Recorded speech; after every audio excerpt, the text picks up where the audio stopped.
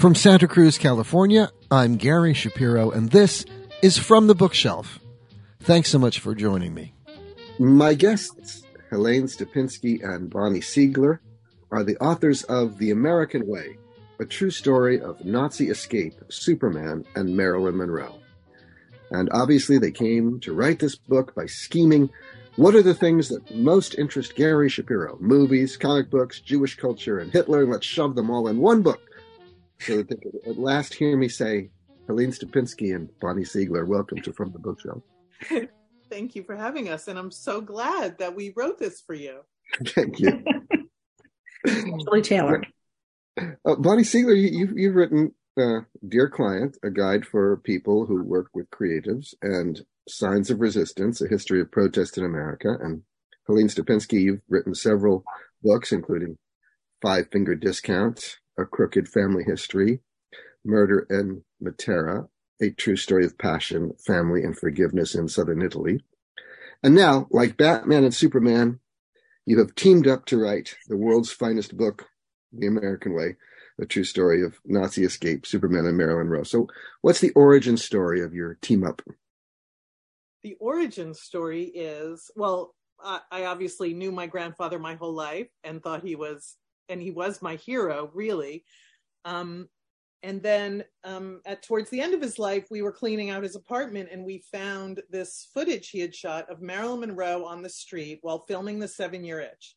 He was a furrier, not a filmmaker. So he was just a man with a camera standing there filming it. And we found it and it was super exciting and we loved it. And then we put it away. And then about 10 years later, our government changed a little bit and there was a lot of hate around us, and hate, and, you know, where there's hate, there's anti-Semitism. And I wanted to get an article in the newspaper about, you know, the Holocaust, 1933, how these societies change over time, how we slide into fascism, all those things. But, you know, I'm nobody. But I had this Marilyn Monroe footage and I had my grandfather's story. So I asked my agent to recommend someone who could write it for the New York Times. And she introduced me to Helene. And there I was. Yeah. And so we met for lunch, and Trump got elected. You know, he was running at the time that she just wanted to pitch it. And then he gets elected, like right in the middle of, you know, us talking to each other. And it took months really for me to pitch it and to do it because everything was Trump all the time, you know, all Trump all the time. And you couldn't even get a feature story in the paper. And so as soon as I met Bonnie and saw the footage of Marilyn, which is incredible footage, but also heard her grandfather's story, I was like, oh my God, this is an amazing story. Yes, I'm pitching this, you know. So I pitched it to the Times and eventually they took it and it ran. And it was one of those stories that went viral. It went all over the world. It bounced all over the place. And a couple of years later, Bonnie said, do you want to write a book about my grandfather? And by then, you know, I knew everything about him. And in the meantime, Bonnie found out that his financial sponsor to come over from Berlin in 1938 was Harry Donenfeld, who was the founder of Action Comics and the publisher and Superman.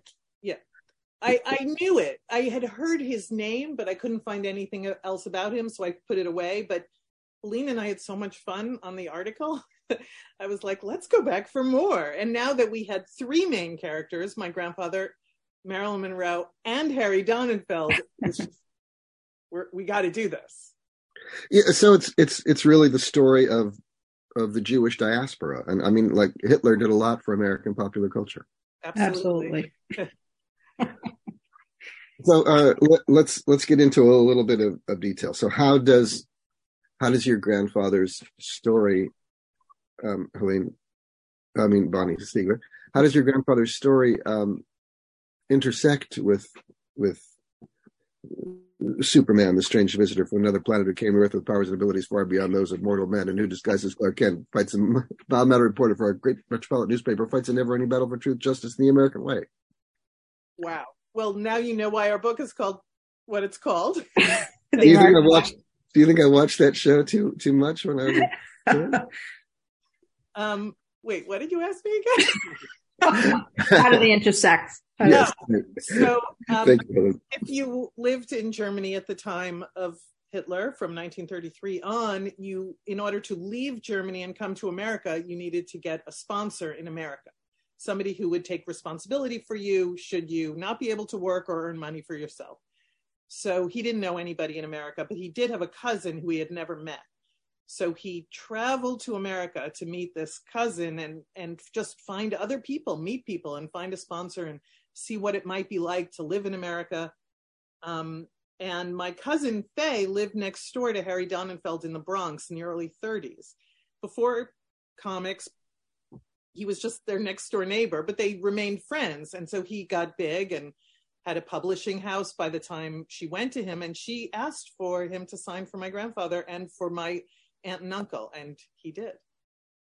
So Harry Donenfeld, the story of Superman is kind of a sad story in a way, which you talk about quite a bit in the American way, because the two boys who created Superman, two Jewish boys, Jerry Siegler and Joe Shuster, signed away the rights to what they thought was a huge payday at the time, but when you think of the billions of dollars that Superman has generated, it continues to generate. Yeah.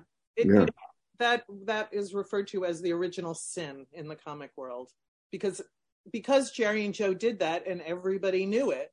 Nobody else did that. Everybody else maintained the rights to their own creation. But Jerry and Joe were kids. They didn't know what they were doing. And $130 was a lot of money. Yeah, they had been shopping it around for like 5 years, by the time Harry Donenfeld asked for it. So to them, they loved Superman. They loved him and they wanted to see him in print, and so they just took it, they're like, sure, here, never knowing what was going to happen. So. Well, now I think that there's a little bit of anti-Semitism involved in the comic book industry to begin with. That is, Siegel and Shuster envisioned Superman as a comic strip. But comic strips were sort of a more high-class kind of art form, whereas comic books were thought of as trash and therefore open to Jews.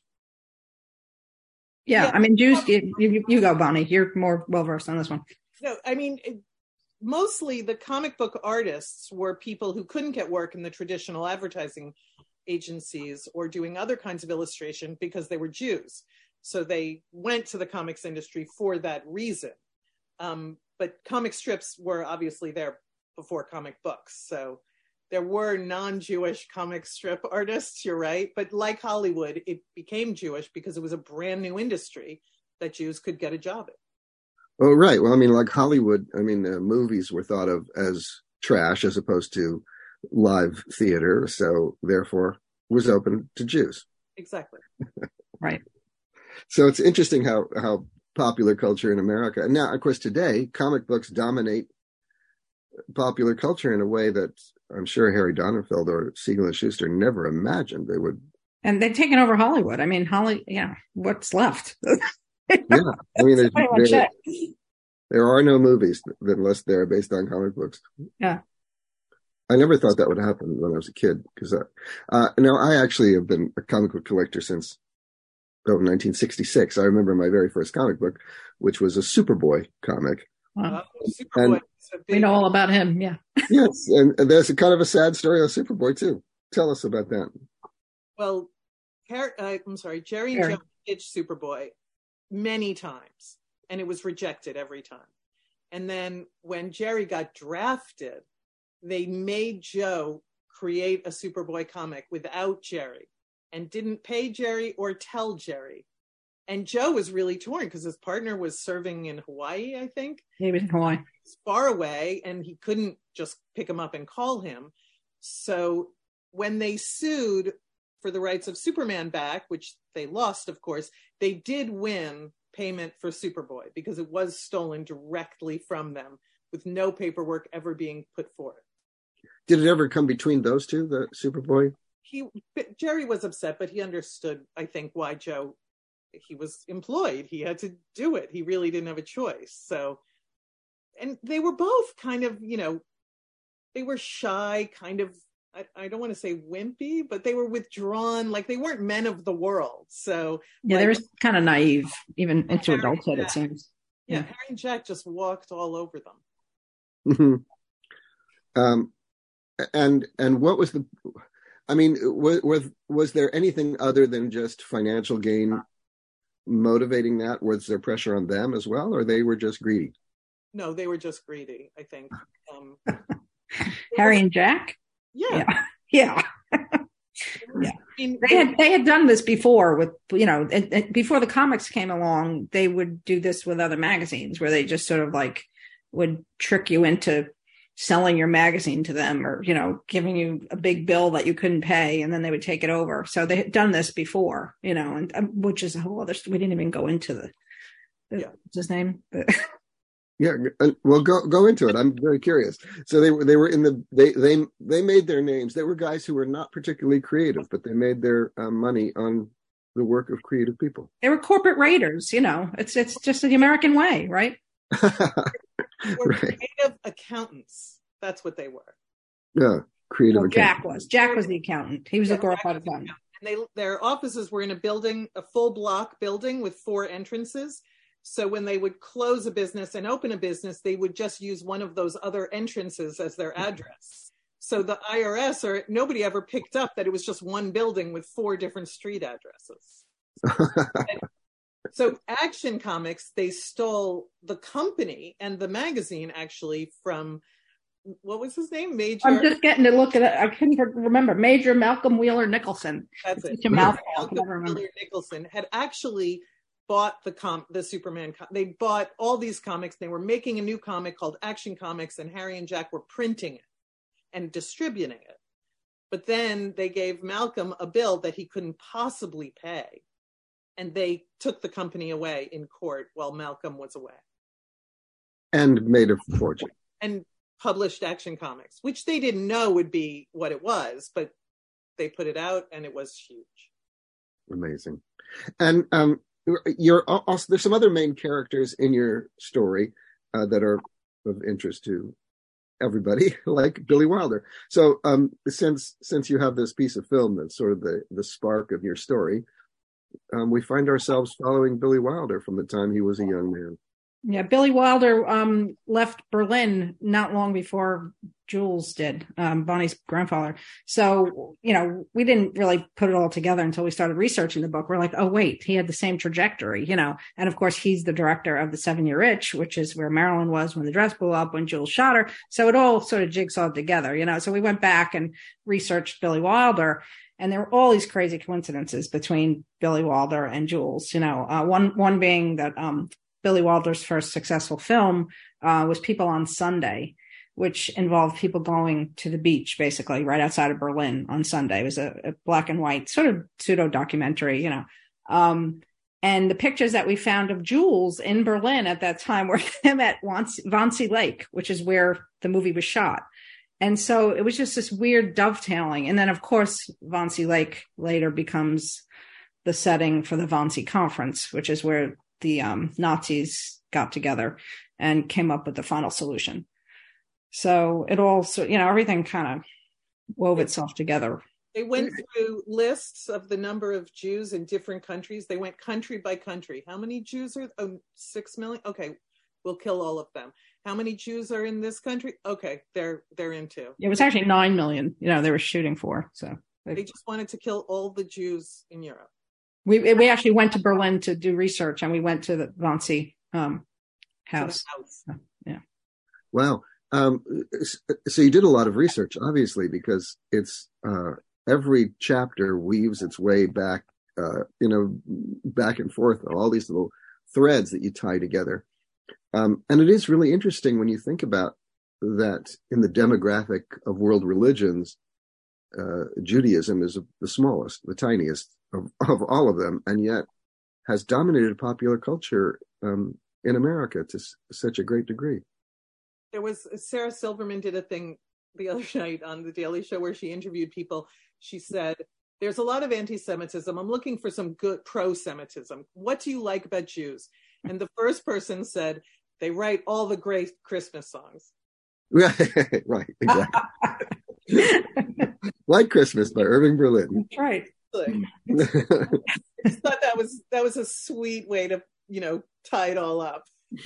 It's really also part of the whole Jewish thing in the world of entertainment. I mean, changing your name so that you don't have a Jewish sounding name, and kind of the fact that Hollywood, run by the Jewish moguls who ran the studios, they never made movies, or very rarely made movies with Jewish themes. They often made movies with Christian themes. We just wanted to be American. That was the goal, to be American. Yeah, they didn't even go against Hitler, really, until later when the U.S. got into the war.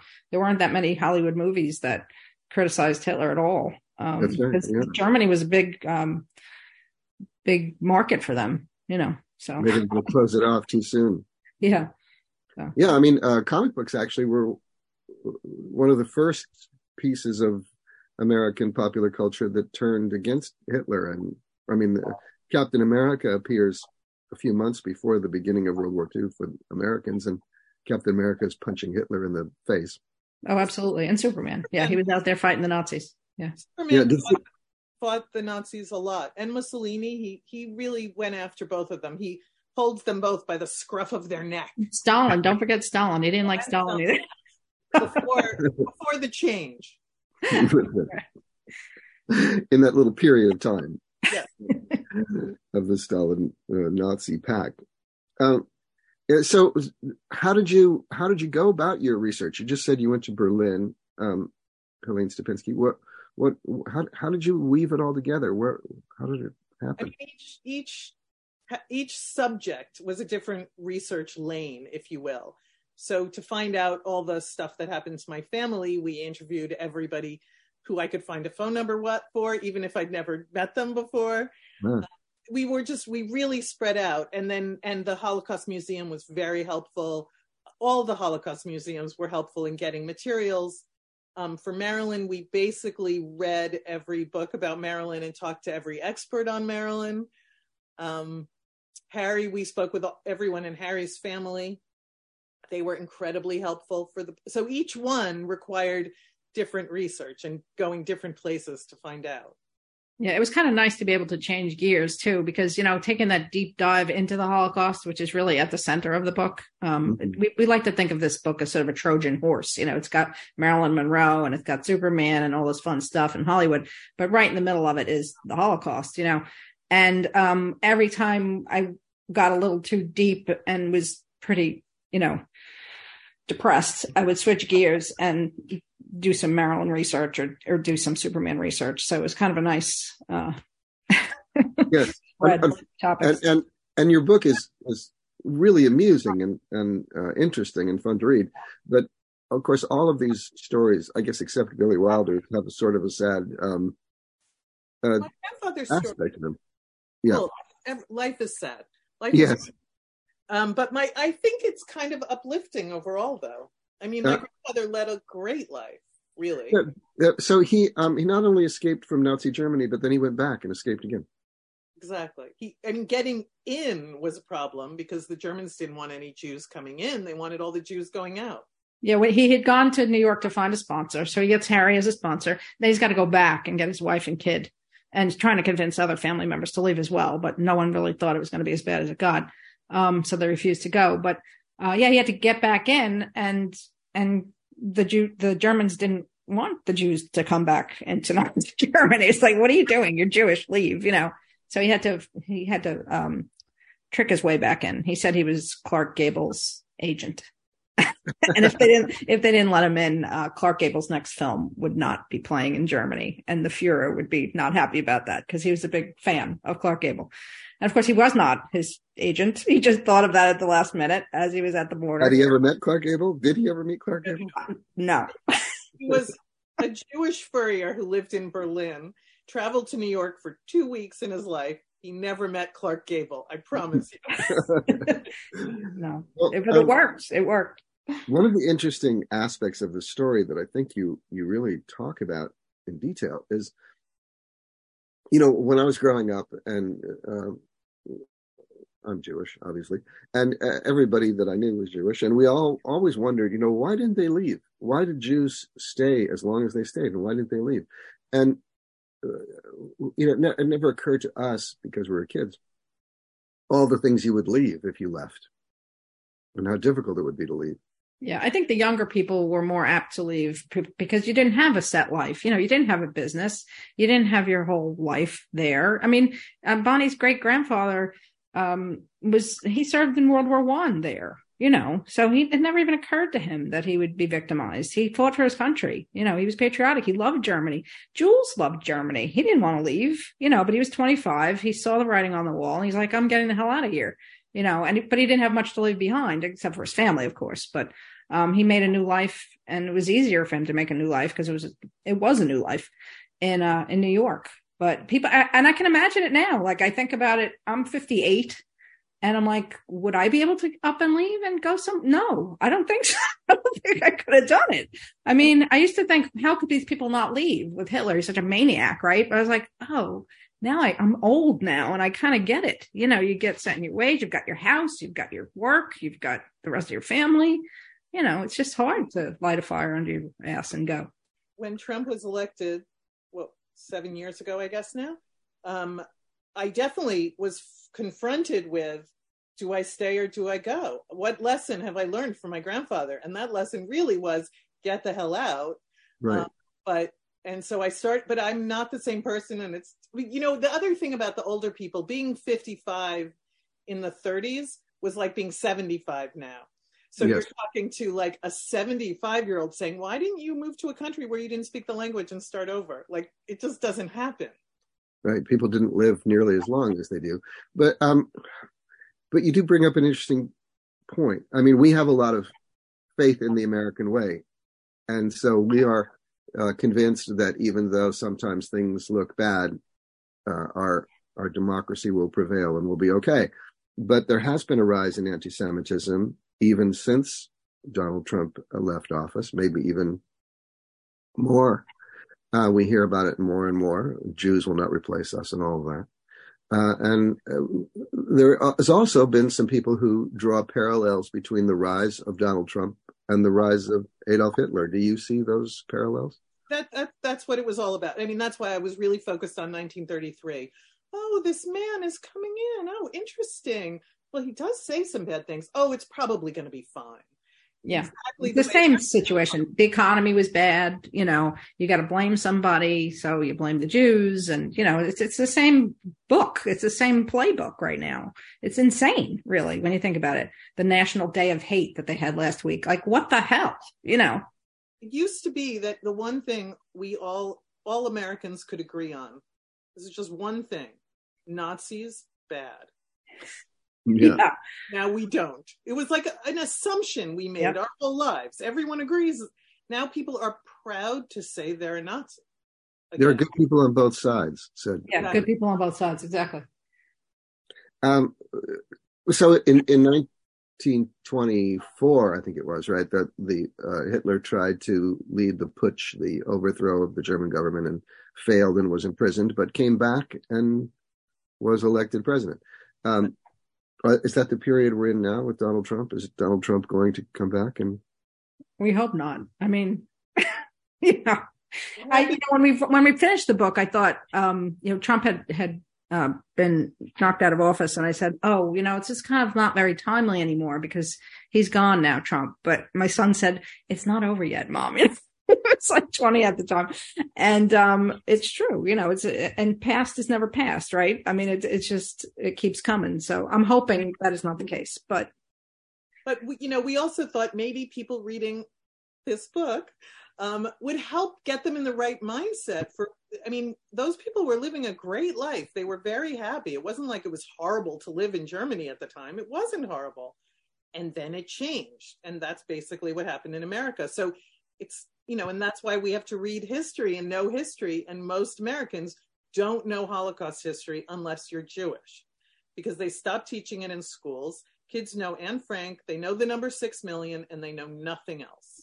Yeah, even then, you don't know all those details of how it slowly happened. It was a really slow rollout. Hitler hated the Jews right from the start, but it was, first they banned certain places you could go to, you had to sit on yellow benches apart from everybody else. And then your business was taken away. And then, the schools were closed. So it was little by little, they weren't just murdered right out of the gate, right? It was a slow lead up. So, And I don't think most people know that. I didn't even know that. So that was kind of a big surprise to me to see how it happened. So if you wanted to make people aware of a story like that, you could put a picture of Marilyn Monroe with her dress blowing up on the front of your book. There you go. Yeah. That's what we're doing. I have a friend who lives down south, and she posted a picture of it the other day and said how much she was loving it, and she's still reading it, and what it was about. And one of her friends in Mississippi said, "Oh, I don't really believe that happened." It's like, that was my first, like, and it's not even face to face, it's Facebook to Facebook encounter with, Holocaust deniers. I was like, what? Like, I guess they are out there, right? Well, in fact, there are millions of flat earthers, people who believe that the earth is flat. So, I mean, yeah, we're living in a time in which people believe what they believe, and nothing you can say or do will stop them from believing it. Yep. Yeah. Well, we're hoping this book lands in some of those hands, because it is entertaining. And, if you are into Superman, maybe you'll pick it up. And if you're an anti-Semite, but you love Superman, maybe you'll read it and your mind will be changed. That's my goal. I mean, the Jewish community, we love the Jewish community, but they already know this story, Yeah. So. Yeah. Well, yes, the preaching to the choir aspect, but you're reaching out, and that's a great thing. Talk a little bit about Joe DiMaggio and Marilyn Monroe, your two Gentile characters. Barely. Marilyn converted later in life. Yeah. Well, do you want to go, Bonnie? Do you want to talk about Joe? Well, Joe DiMaggio, it turns, well, of course, we started with Marilyn, right? Because we've got the footage of Marilyn. And then we knew that Marilyn was married to Joe. And that night when her dress blew up, Joe got really angry and he beat her up later that night. This was in the original Time story. We knew this early on. And she divorced him right after that. So it was like weeks after she divorced him. So we're researching, and then go ahead. Can I say my favorite thing about that? She left him the next day. She was really an amazingly strong woman. As we now know, not many women leave their husbands after they get abused. They'll stay, they'll believe the apologies. Marilyn said, no, I'm out. And she left. I'm done with you. Yeah. So she leaves him. And then we find out that Joe DiMaggio was a huge Superman comics fan. So again, it's just like one of those crazy coincidences, like, oh my God, So he came in as a bigger character just with that, and then we traced their relationship a little bit. And then, of course, like we said, she converts to Judaism later in life after she marries Arthur Miller. So it all ties together, strangely enough. But strangely enough, one of my favorite Joe DiMaggio things was when Marilyn performed for the Korean troops, and she said to him, you have no idea, because she didn't know baseball. She didn't really know what he was famous for. And this is after he was done playing. She said, you have no idea what it's like to have thousands of screaming fans. Yes, I do. Yeah, I do. Right. Yeah. We always say that she needed a wife. She needed someone to take care of her. She was married to two guys. And I guess at that time, you weren't going to find a guy who's going to take care of you. But they wanted her to take care of them, But she was Marilyn Monroe. She was busy. She had stuff to do. Bonnie's grandfather took care of his wife. Very much so. Yeah. Another piece of his story that I, hope I will live up to. Right, to the test. Yeah. It's really a wonderful book, and I really love it. And the guests who wrote it, Helene Stapinski and Bonnie Siegler.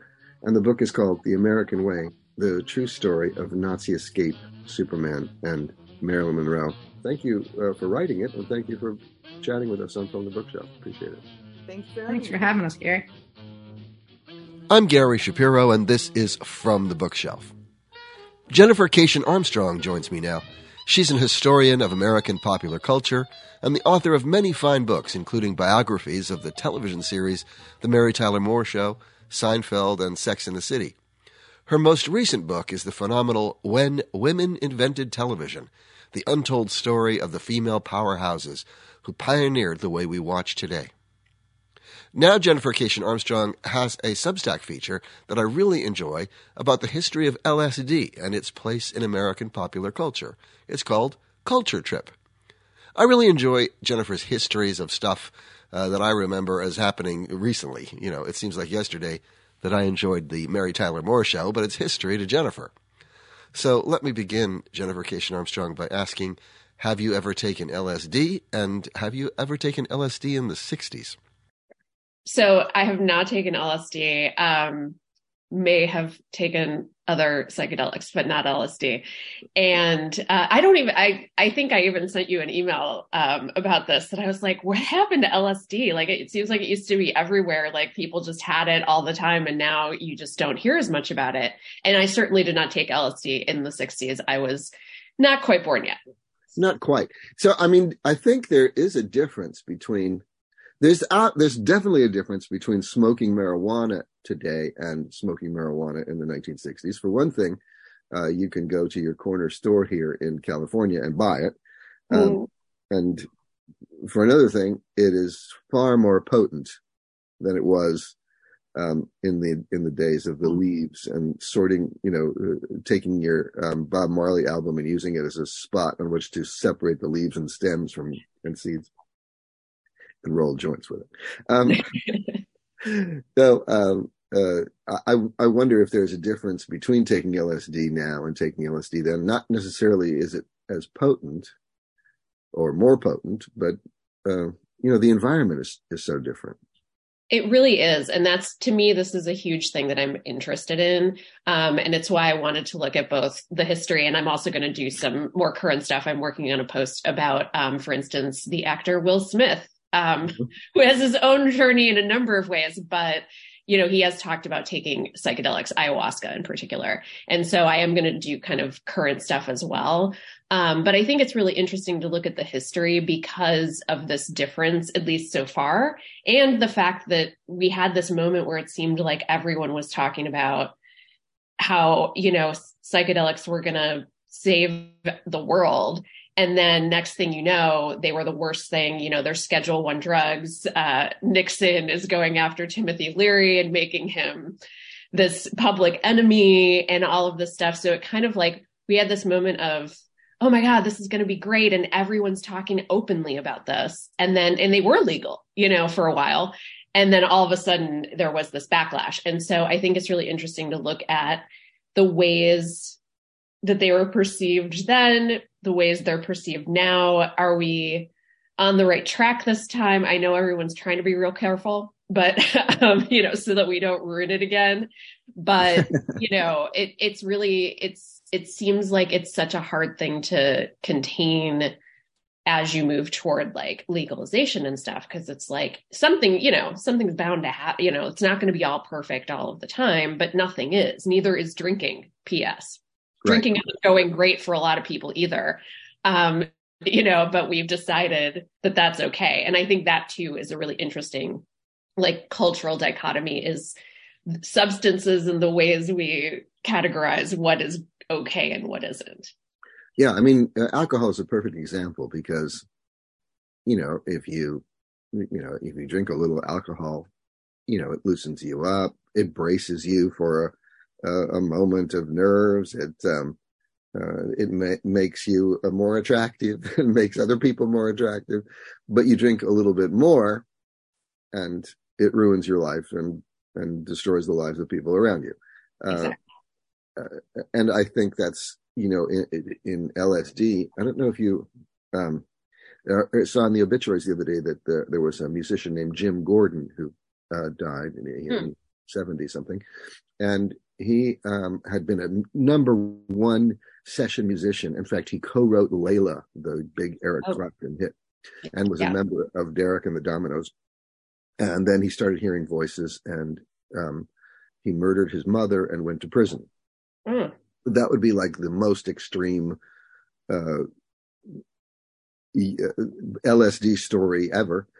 Brian Wilson, I guess, is another really great example of someone whose LSD experience may have ruined him. I mean, I don't know what he was like before he took LSD, but when he took LSD, he created Pet Sounds, which you mentioned, and then was unable to create anything else of note for the rest of his life, really.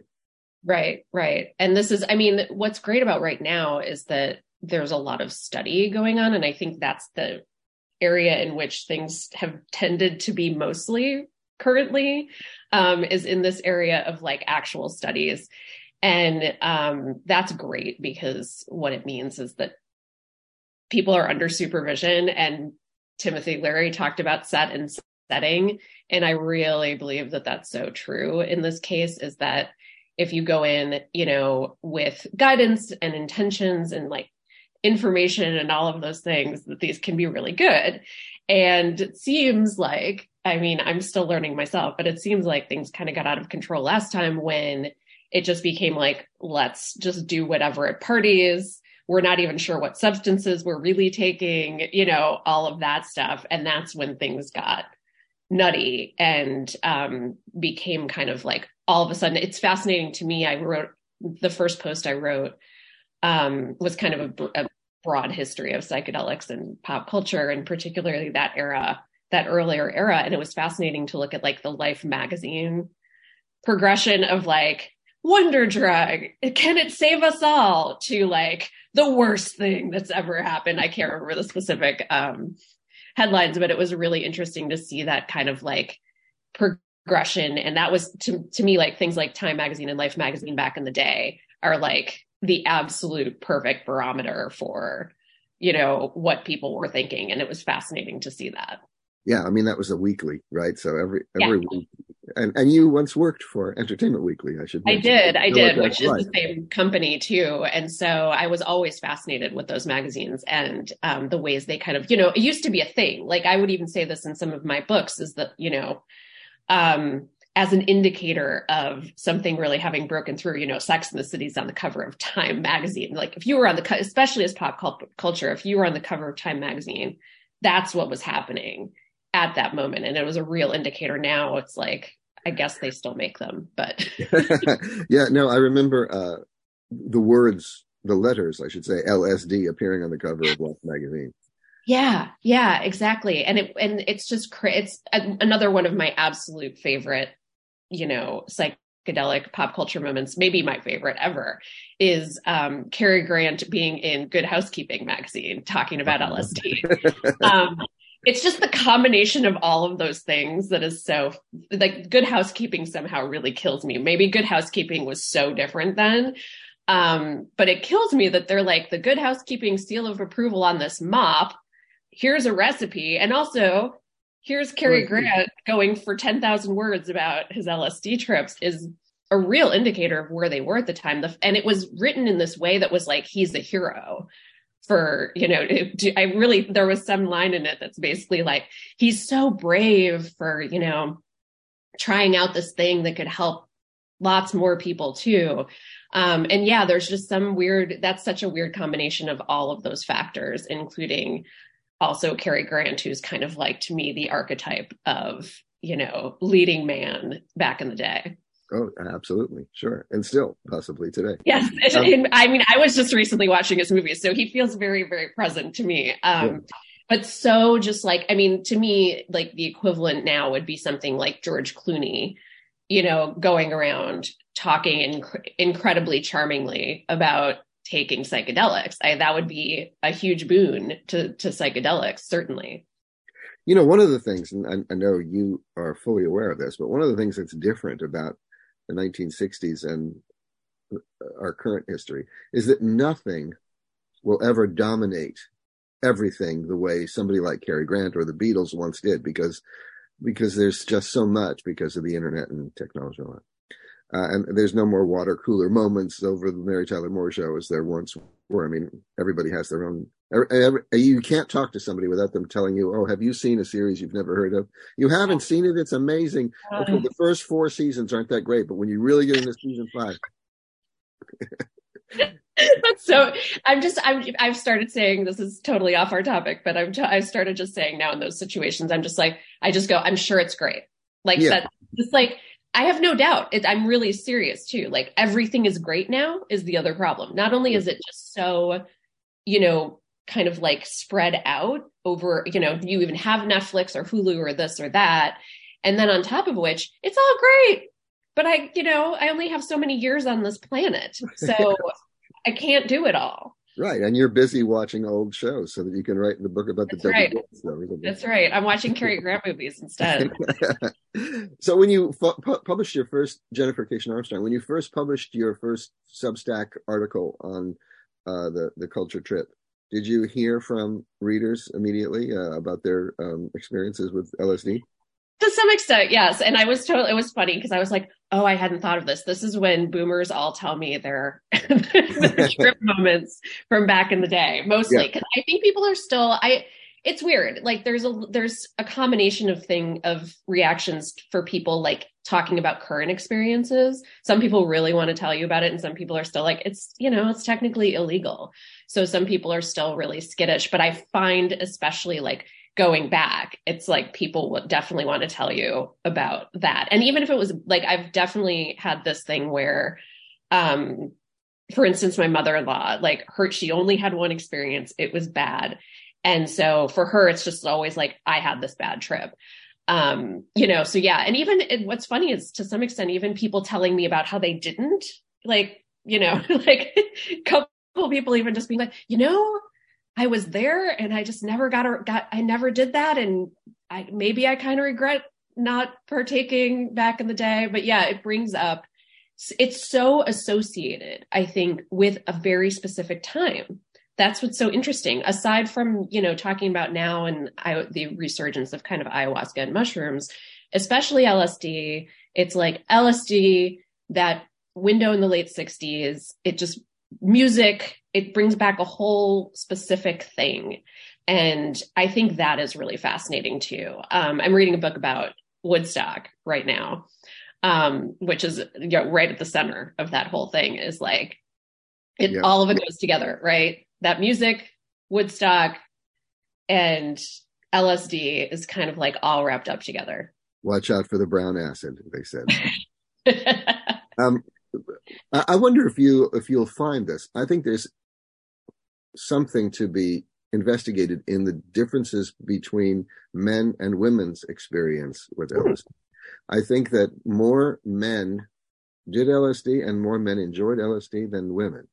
For instance, on my show here in 2005, I interviewed Cynthia Lennon, who was John Lennon's first wife, and she said the beginning of the end of their relationship was LSD. The first time that they did LSD, it was the worst experience of her life. She never wanted to go anywhere near it. And it was the best experience of John's life, and he proceeded to do it 100 times. That is fascinating. I mean, there's like at least two really fascinating things there, right? Which is the gender difference, which I was going to guess it was something like maybe women felt more vulnerable. But I don't know if in that circumstance, I was thinking more of like you go to a Grateful Dead show, maybe women would feel less comfortable, getting high in, public in that way. But if it was more of a like, intimate setting, it's a little bit surprising and makes you wonder. But also I think that's super interesting that they, that would be such a big moment in a relationship, which I can totally see if you're like really into it and your partner really isn't. I mean, it could go either way, but I can see how that could be at least one. Yeah. And right. I think, in my experience of knowing people, I think I know more women that have had a bad experience or a bad trip, as they used to say, than men. I'm going to see if there's any, I don't know if they've studied gender differences at all, but I think it'd be fascinating to know if there are gender differences in, perhaps it's just like, I don't know, it could be anything, metabolism or something. Yeah, like I don't know. Crazy thing. I love the science stuff. I love that there's all of this science going on right now where we can look into stuff like this too. And we need tons more before anybody's going to feel comfortable making this, legal and widely available. So I think that's great. Well, Jennifer Armstrong, in your latest Substack article, you talk about music and the music of the LSD era. And I guess there's a few things that come to my mind I want to ask you about. If someone is on LSD and they're making music for people who are on LSD, what is it like to listen to that music if you are not on LSD? Yes, my experience of most, and this goes across the board, by the way, there's like psychedelic rock, right? But there's also even just like the music they will tend to play now for instance, when at what they call ceremonies, which would be like when you are doing psychedelics in a mindful and group setting. It's all pretty boring. It sounds so boring when you hear it when you're totally sober.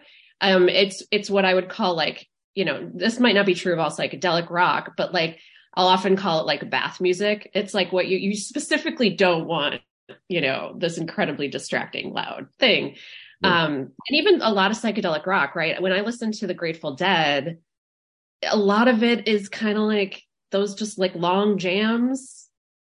And you're thinking, does this end? Why are we still doing this? Especially if you compare it to like current pop music, which is so about like getting and keeping your attention, right? And so it just feels very like kind of boring, but often, I know, for instance, with the music that they play, the more traditional music that they play, like South American Icaros and stuff, during ceremony, sounds incredibly boring if you listen to it in your day-to-day life.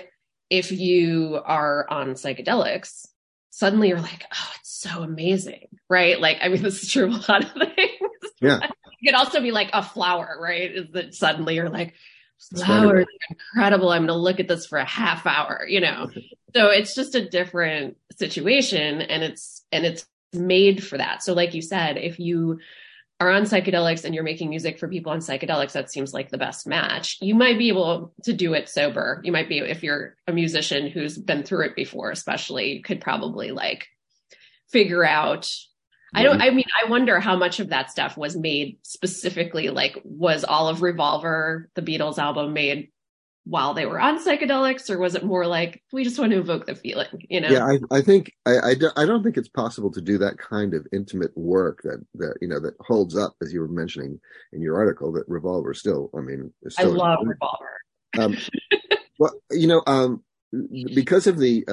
because of the confines of a 78 record, the limitations of a 78 record, it became a thing where songs were about 3 minutes long. Right. So it's just made up.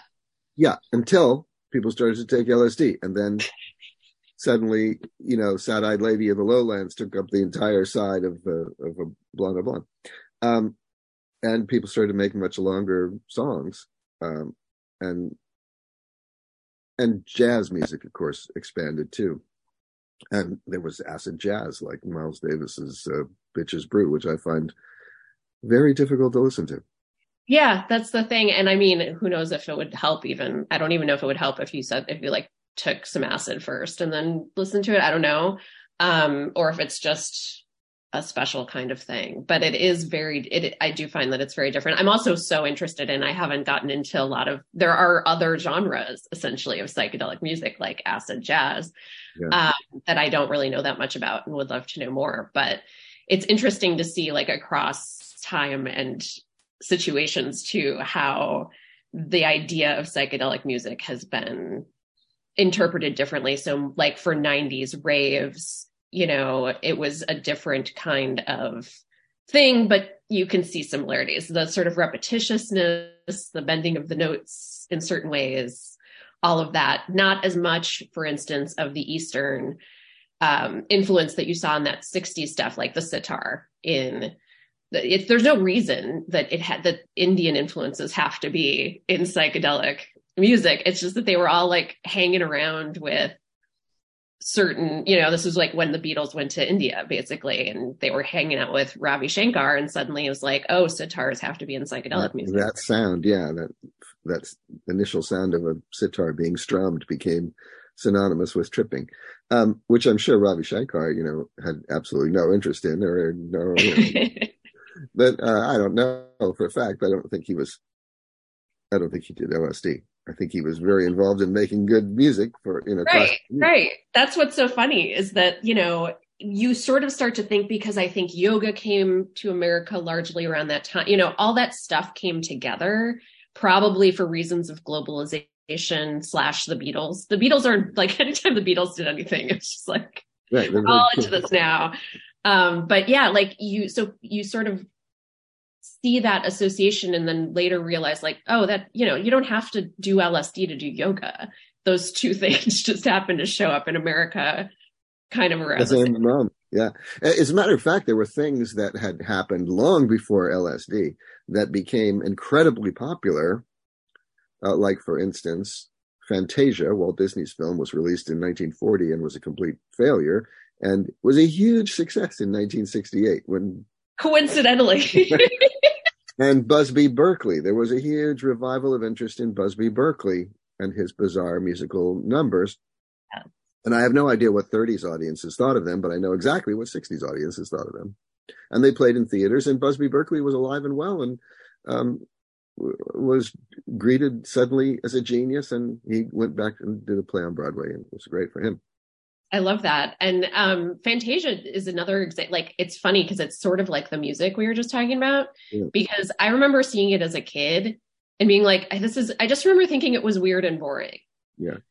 For especially like for a kid, for those kinds of, you're used to seeing these characters do something interesting and have a storyline. And now suddenly it was like, yeah, I mean, I guess like the dancing flowers are cool for a second. But then I just thought, like, God, this is so boring. But if you haven't been tripping.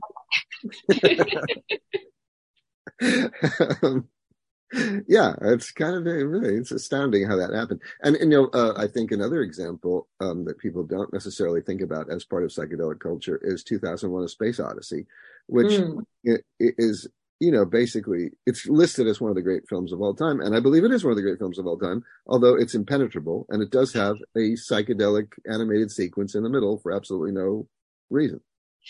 This is what I think. I think a huge part of it is that certain things become interesting when you're on psychedelics. And a huge part of that, of course, is like the way your senses change. And the way your attention span and time changes.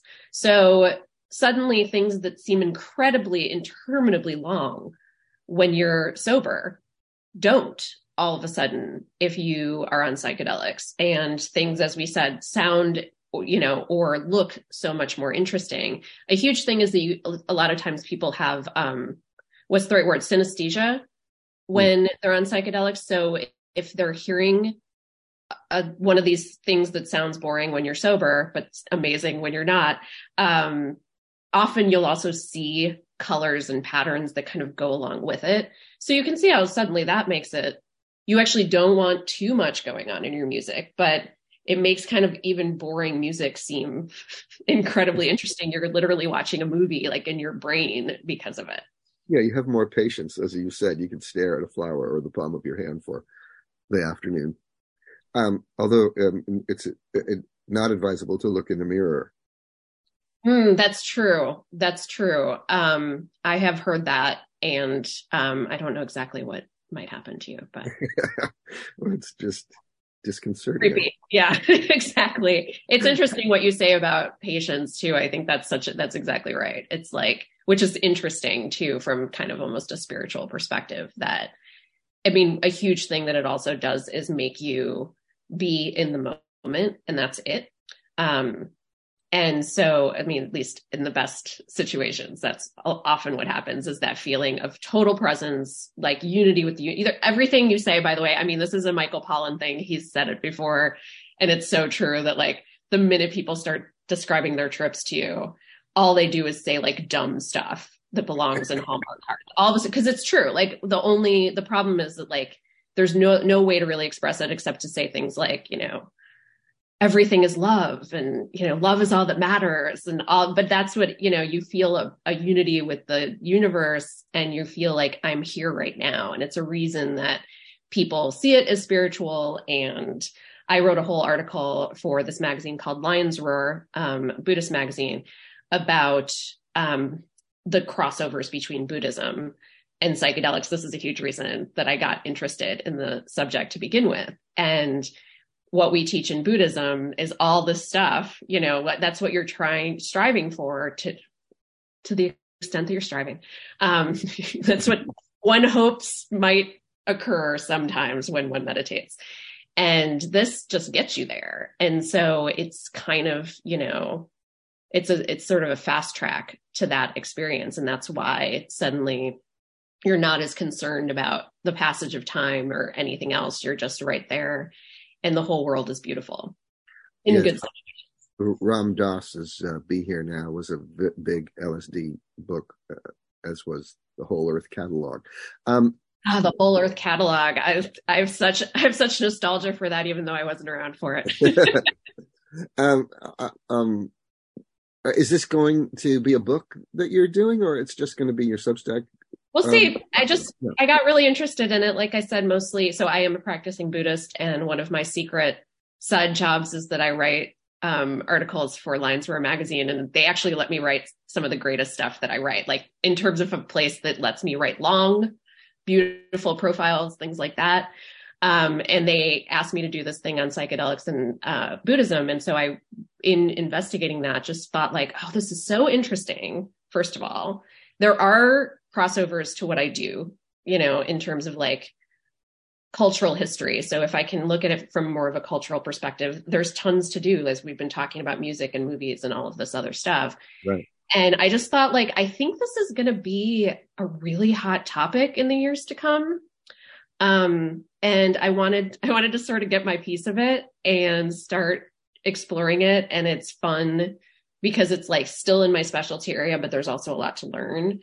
So it's just kind of been this fun little passion project for me. And, I was thinking like, I don't have specific ideas yet, but I thought that by kind of allowing myself to do this and investigate it, that maybe some ideas would come along for book topics, because I think it'd be really fun. Well, and do you have a new book coming since When Women Invented Television? In a really total left turn from our current topic of conversation, I am finishing edits on a book about the movie Mean Girls, which will be out next January, so January of 2024. No psychedelics involved. Is that history, Mean Girls? Isn't it crazy? It's 20 years. Wow. It's 20 years. So it is starting. I mean, it's just barely. Like, this is clearly by far the most recent book that I've done. But 20 years is enough. And looking at like living in 2000s pop culture was sort of interesting. There's a very heavy internet strand of that particular story. So it's like the big strands for me are like in the internet and the ways that it could make movies bigger, essentially through memes and stuff like that. It was one of the first memed movies. Well, Jennifer Keishin Armstrong, I look forward to reading it, and I look forward to talking to you again soon. Thank you so much for being with us on From the Bookshelf. Thank you. That's it for this week's From the Bookshelf. I hope you enjoyed the program, and will come back and see us again next time. In the meantime, you can check out our website at FromTheBookshelf.com. You can subscribe to our podcast wherever you subscribe to podcasts. You can even get your smart speaker to play From the Bookshelf by saying, "Alexa, play Gary Shapiro's From the Bookshelf," and she will. Until next time, for From the Bookshelf, I'm Gary Shapiro. Take care. See you soon.